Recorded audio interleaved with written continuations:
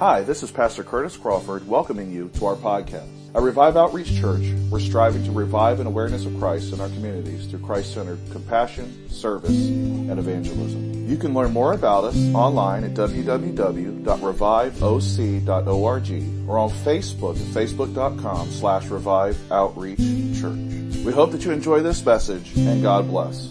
You will open with me in your Bibles to 2 Kings chapter 6. 2 Kings chapter 6. We're going to be beginning with verse 8 today.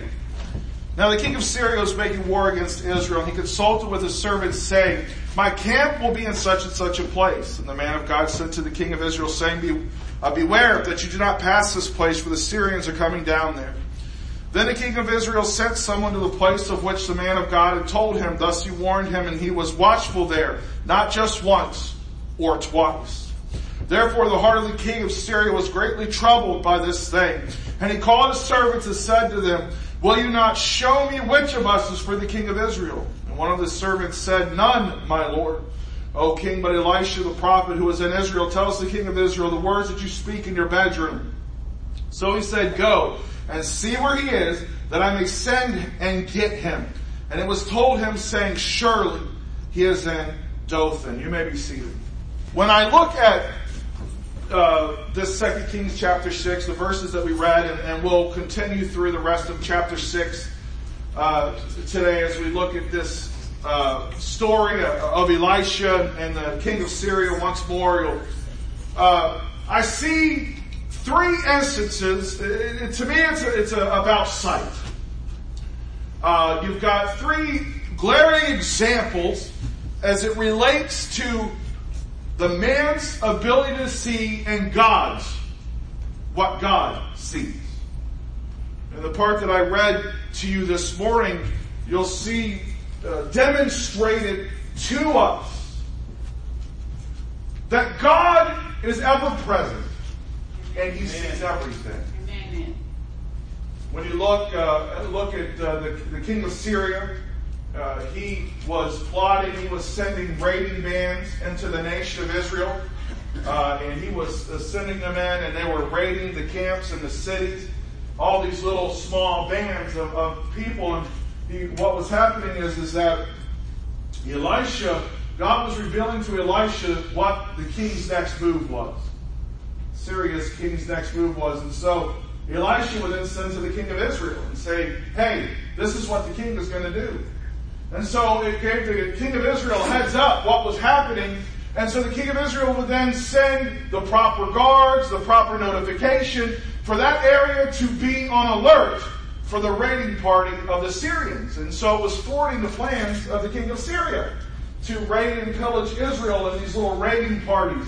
And the Bible says it didn't just happen once or twice, meaning it was happening a lot. It was happening every time he was putting together his little raiding parties to go. Every time he planned to set up his camps, this was happening. And it was frustrating the king of Syria because he was not able to accomplish what he was trying to do, which was disrupt, to steal, to attack, to slowly destroy a little bit Israel.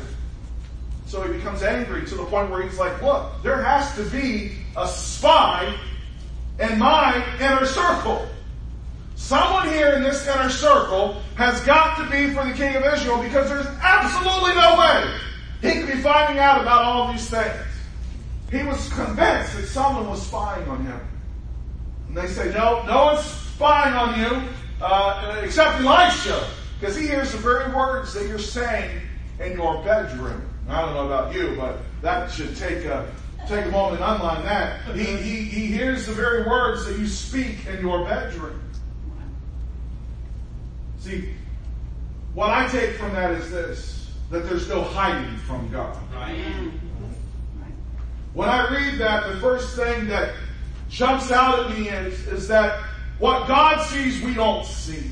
For God sees everything. Amen. And what He thinks we have hidden from Him, or what man thinks he can hide from God, is nothing but an illusion. For God sees all, even the very thoughts or words that we speak alone in our bedroom. Amen. Now for the king, the bedroom would have been the most private place that he had. It was where he would rest. He may have guards on the outside, but on the inside, that was his space. That was his private sanctuary where he could go and be alone and not be bothered. So the very thought that someone was listening to him in his bedroom was the purest violation that he could possibly experience. Right? It'd be like, what is that place in your home where you believe no one can hear you, no one can see you, no one knows what you're doing? It is the one place where your kids can't find you. It is the one place where you can hide from your spouse. It is the one place where you can get a moment of peace and quiet and alone time. Right? Now, what would you think if you were in that room where no one could find you, and then your husband said, hey, you were hiding here and you were talking about this today? Or your neighbor, more appropriately, your neighbor came across the street and said, hey, what are you doing in your private time? When you think it's just you. That's what was happening here. There's no hiding from God. Amen. He lives, if you're a believer, he lives inside of you. You take him with you everywhere. Amen. There is no place that you and I can hide from God. Amen. There is no place where God's enemies can hide from him. Amen. So it should both scare us, but also give us peace that God, we are never, or nor is anything hidden from his sight. It should give us a bit of fear, the fear of God, right? Knowing that God knows every secret thought that we have. Amen. He knows every plan, every machination before it comes off of our lips. Amen. He knows the things that we have done in secret that we think nobody else knows about. He knows the hate that I have against my brother that I don't share. He knows the resentment that I hold against my sister that I do not share. He knows the habits that I struggle with that nobody else knows about. He knows the secrets that I don't tell anyone. He knows it all. And that should touch us to help us realize that we can hide nothing from God, so why even try to? Amen. Why even try to hide from God? In fact, it's nothing more than a statement of our lack of understanding of who God is, that we would even in our human reason try to hide anything from God. Amen. Because we can't. Not this house, but the house we had before this, I had my office in the basement. And it was in the basement for a reason. Because no one else went to the basement. Right? It was down there. I shut the door. I had a lock on the door. I hid from everybody in that office. Right? My family came over, hid in the office. Wife's family came over, hid in the office. Kids wanted something, hid in the office. Right? If I did not want to be found, I hid in that office. To the detriment of many relationships in my life. Trying to hide. Right? Hiding from them because I didn't want to fake a smile. Hiding from them because I didn't want to show hurt, really. It was selfishness on my part. Because I didn't want to pretend that everything was okay. Hiding from them because my skin was crawling because of anxiety. And I didn't like being in the crowd of all the people that was coming over or there. I didn't know how to interact. I didn't know what to say. I was uncomfortable in my own house. And so I hid, thinking that hiding was the best option for me to stay away. But all it did was cause hurt and resentment. And when you and I try to hide from God, maybe for what we believe as altruistic reasons, good reasons, we're doing God a favor. We're not going to burden him with our troubles, our burdens, our desires. All we're doing is hurting ourselves. Amen. And it took years to repair the damage that I did to my wife's family in particular because of running every time that the big group came over and hiding. We do damage to ourselves. We're not hurting God. We're hurting ourselves when we try to hide from him. Amen. He already knows. He already sees. So why not just be honest with him? It'll give us freedom if we're just honest with him. I love one of the things Pastor Tony Evans talks about. Dr. Tony Evans, he says, when you and I pray, specifically when you and I are in our confessing time, which we should be doing all the time. Be specific with God. Now, I got to tell you, that changed the way that I prayed, because when it came to my sins, I was very generic. God forgive me for every rebellious thought or every rebellious action that I have taken. Right? Who likes to think about all the bad things they did during the day? But that challenged me, because what Dr. Evans said is God already knows, and I need to make sure that I know. That I got to acknowledge that when I told that lie, I knew it was wrong. And I got to acknowledge that when I clocked off a half hour early, but still put in that I put in 8 hours, that I was stealing. Come on now. I'm sure none of you guys ever do anything wrong like that, but sometimes I have. Right? I need to confess and ask so that I don't do it again, because I acknowledge that it's wrong, but when I gloss over things, I actually impugn God and His character by saying, God, you probably didn't notice that. So I'm going to be general and say, forgive me. Amen. But I need to be specific. Amen. Being specific gives freedom. Amen. When you confess it, you acknowledge it, you put it out there, it will bring freedom. But many times, I don't even know why I'm going this way, that you and I live in guilt and shame is because we're not specific when we ask for forgiveness. Yes. So we're caught in guilt because truthfully we've never asked for forgiveness for what we've done wrong. Because we're not sorry, so we ignore it. Amen. And it changed my life. For years I was general about praying to God when I confessed. But God doesn't want us to be general. He wants us to be specific. He already knows anyway. You might as well cough it up. Right? It will bring freedom. Amen. By being specific when we confess. God knows anyways. We cannot hide from God. Now the other part is it should give us peace. So God knowing should bring a fear, but freedom, but it also should give us peace. Because it lets us know that God knows what our enemy is doing too. Mm-hmm. That Satan can never plan anything that God doesn't know about. See, Satan can't have some secret weapon buried out there, nor his enemy, to use against you that God doesn't already know about. Amen. Satan has no secrets.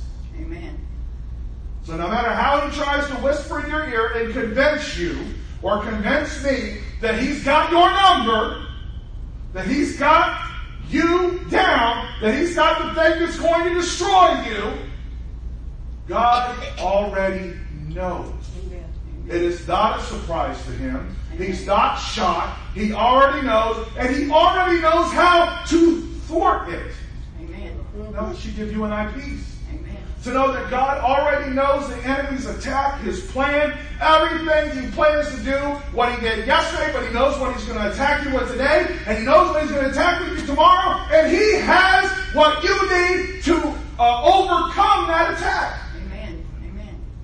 He has it already worked out, already planned, if we will depend upon him. Amen. Now Elisha heard from God. That's the only way he possibly knew, is that God was revealing to Elisha the plan of the king of Syria. Now Elisha relayed that word to the king of Syria, or to the king of Israel. Now the king of Israel had a choice to make. Do I say Elisha's a kook? Or do I listen to what Elisha has to say and act upon it? Sometimes God tells you and I how to thwart the attack of the enemy, but we're so blinded that we do not follow what God instructs us to do. Amen. And therefore the enemy's successful in his attack against you and I. And then we get upset and angry at God. Well, why didn't he warn us? He did. But we chose to ignore him. That's right. See, the enemy, he already knows everything I'm saying. He already knows that God knows. What he's relying on is for you not to know. Amen.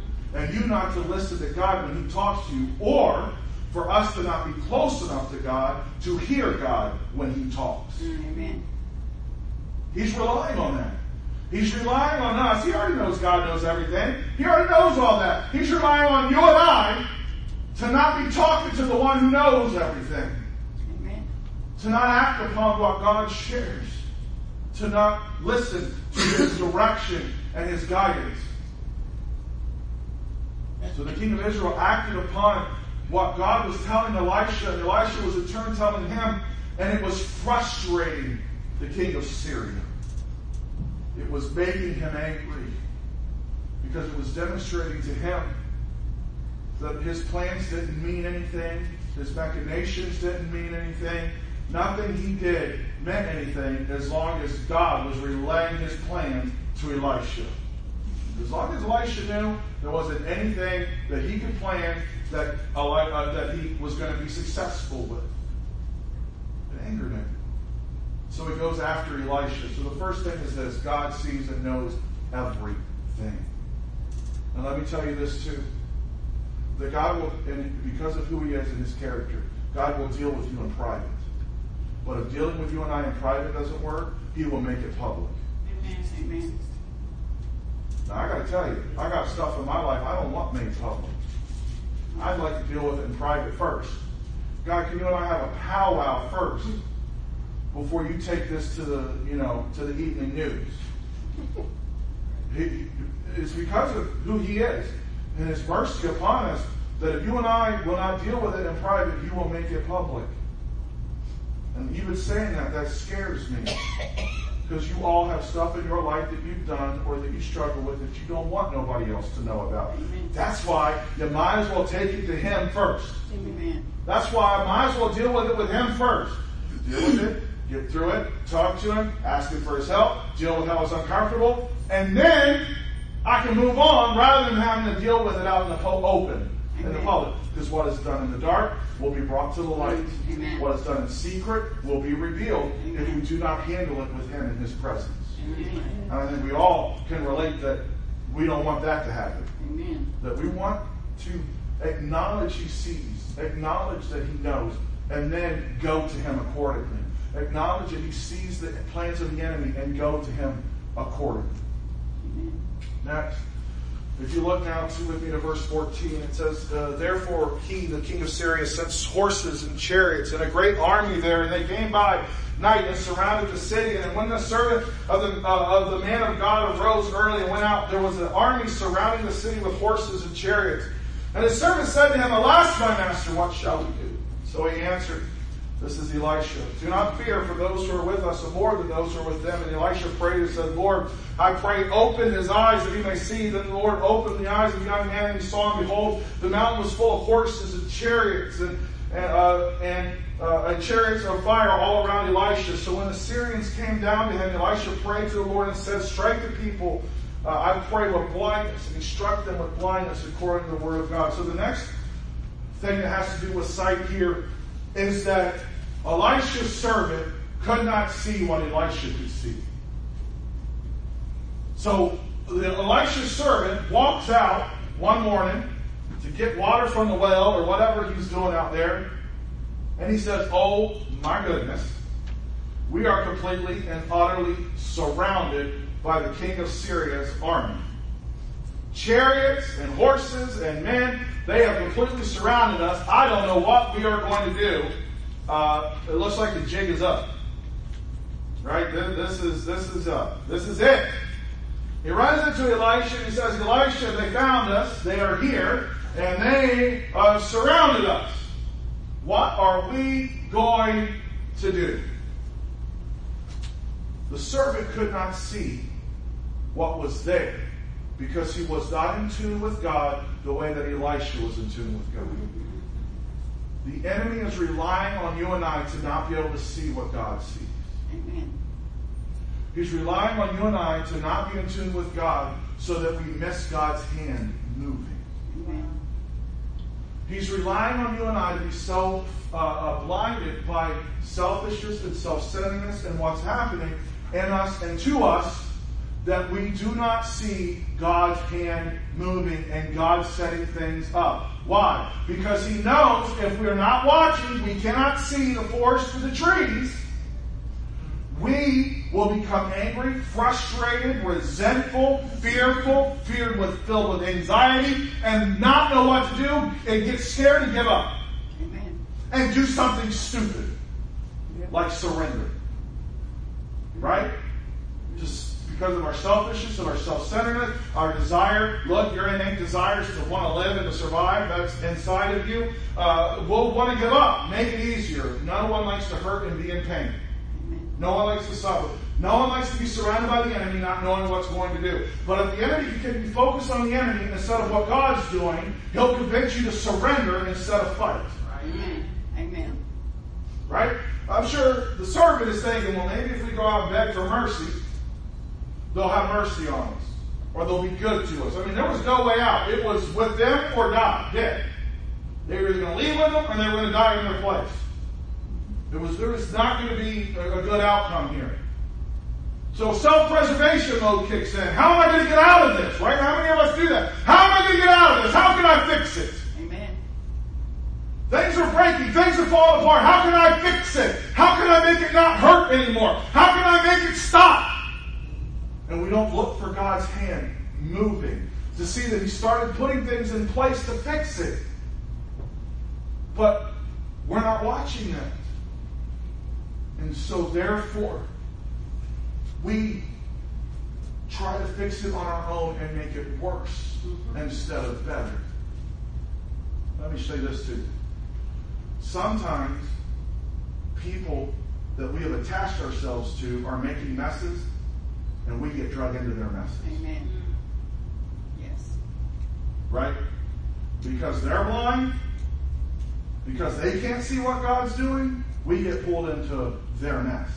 We allow ourselves to be drawn in with them while they are disobedient and while they are chasing stuff and trying to fix things on their own, and they're mad and they're frustrated with God, and we allow them to drag us right down with them. Right? And we've got to have our spiritual eyes open. We can't allow them and their blindness to blind us. Right. Right? In all things, we can't allow them and their blindness to blind us. We got to keep our eyes centered upon God. Elisha could have become flustered. What do you mean all these people are out there? What are you talking about?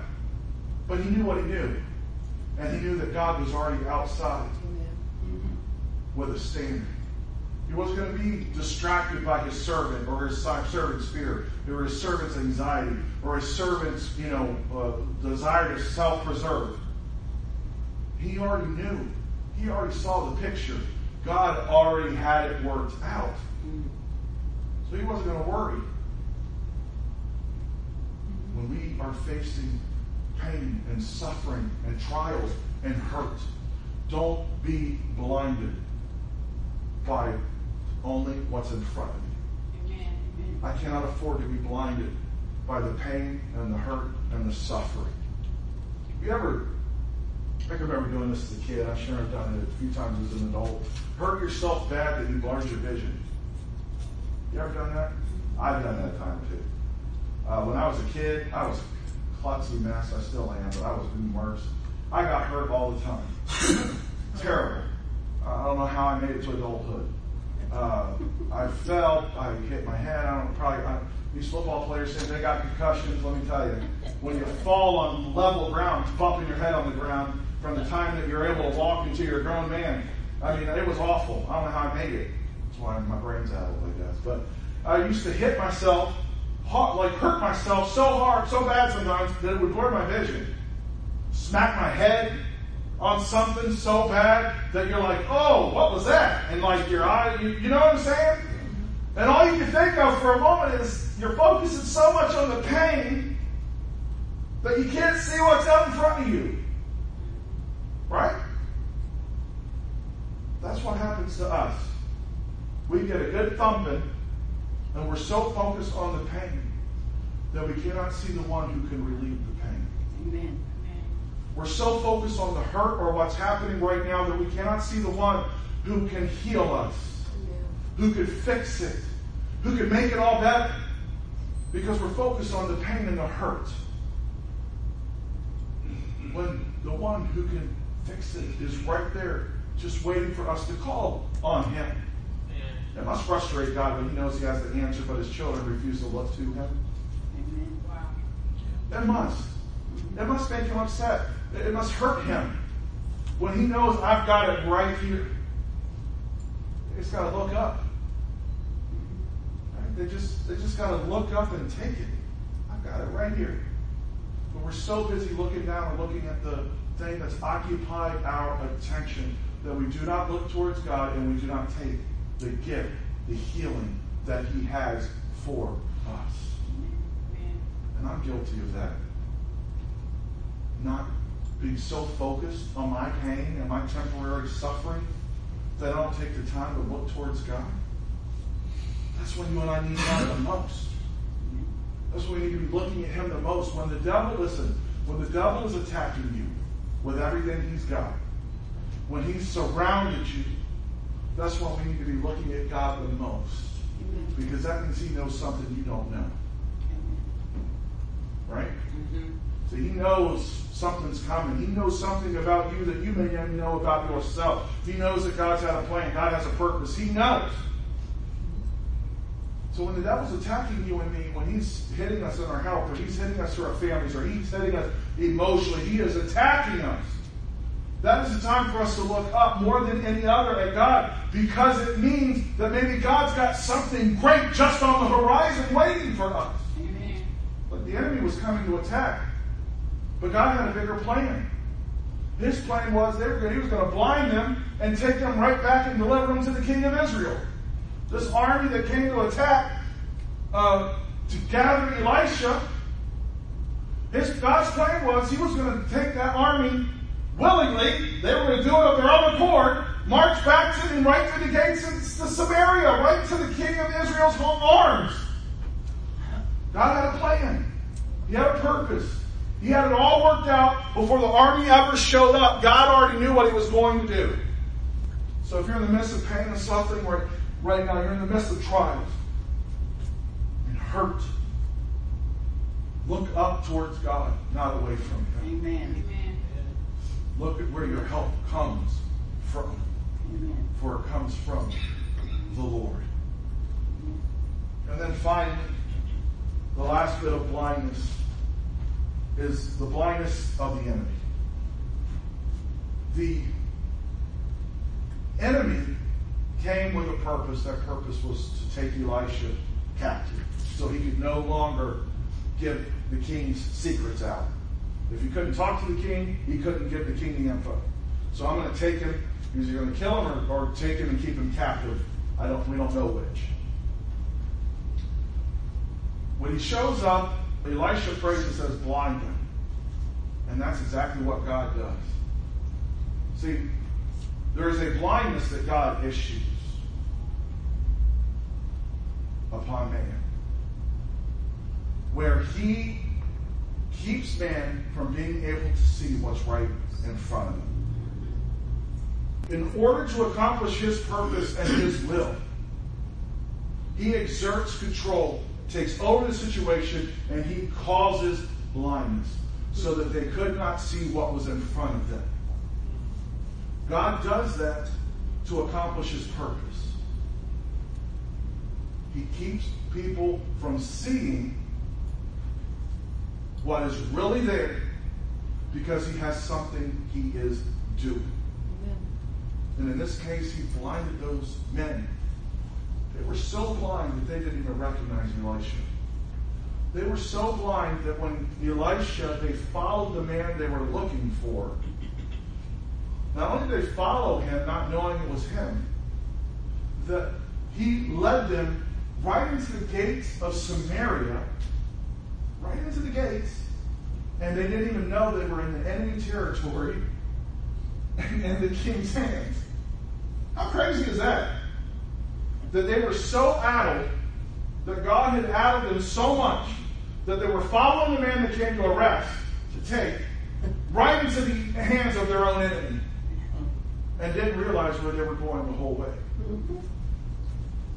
That God He's so sovereign, and He's so powerful, that He could do something like that. He can intervene on our behalf and take something like that, where that He turns the situation completely around so that the one who meant harm ends up experiencing good. The one who meant to do harm to us, it turns into good. God can do that in instance, no matter how it seems like the odds are not in our favor. God can flip the switch. No matter how much it seems that we don't have hope or a way out. In an instant, God can change even the most battle-hardened enemy. Amen. Change their direction so that they lead themselves into captivity. Amen. Wow. I mean, how crazy is that? That they thought they were still doing what they were supposed to do, but they were actually doing what God wanted them to do. Amen. That's what happened with Pharaoh. He thought he was doing his own thing. No. He was doing God's thing. You see, because before Pharaoh ever said no the first time, God had already planned him to say no 12 times. See, he already had the plagues worked out. The frogs, and the lice, and the boils, and the cattle, and all those things. He already knew the angel of death was coming, folks. He already knew. Pharaoh thought he was operating independently. Pharaoh thought he was being stubborn. Pharaoh thought he was hurting God. Pharaoh thought he was hurting the nation of Israel. What he didn't know was that in all things God was using him to accomplish his purpose. All the way through. So, when the enemy thinks he's hurting you, he could actually be serving God's purpose. Amen. When the enemy thinks that he's putting you in your place, he can actually be doing what God is having him to do. That's why we got to seek God above all things so that we can be sensitive enough to know that God is moving and to follow after him despite what we see with our natural eyes. Because the enemy thinks he knows what he's doing. He's got it all planned out and he's operating autonomously. But what's really happening is he's being controlled by the hand of an almighty, all-powerful, all-knowing, ever-present God.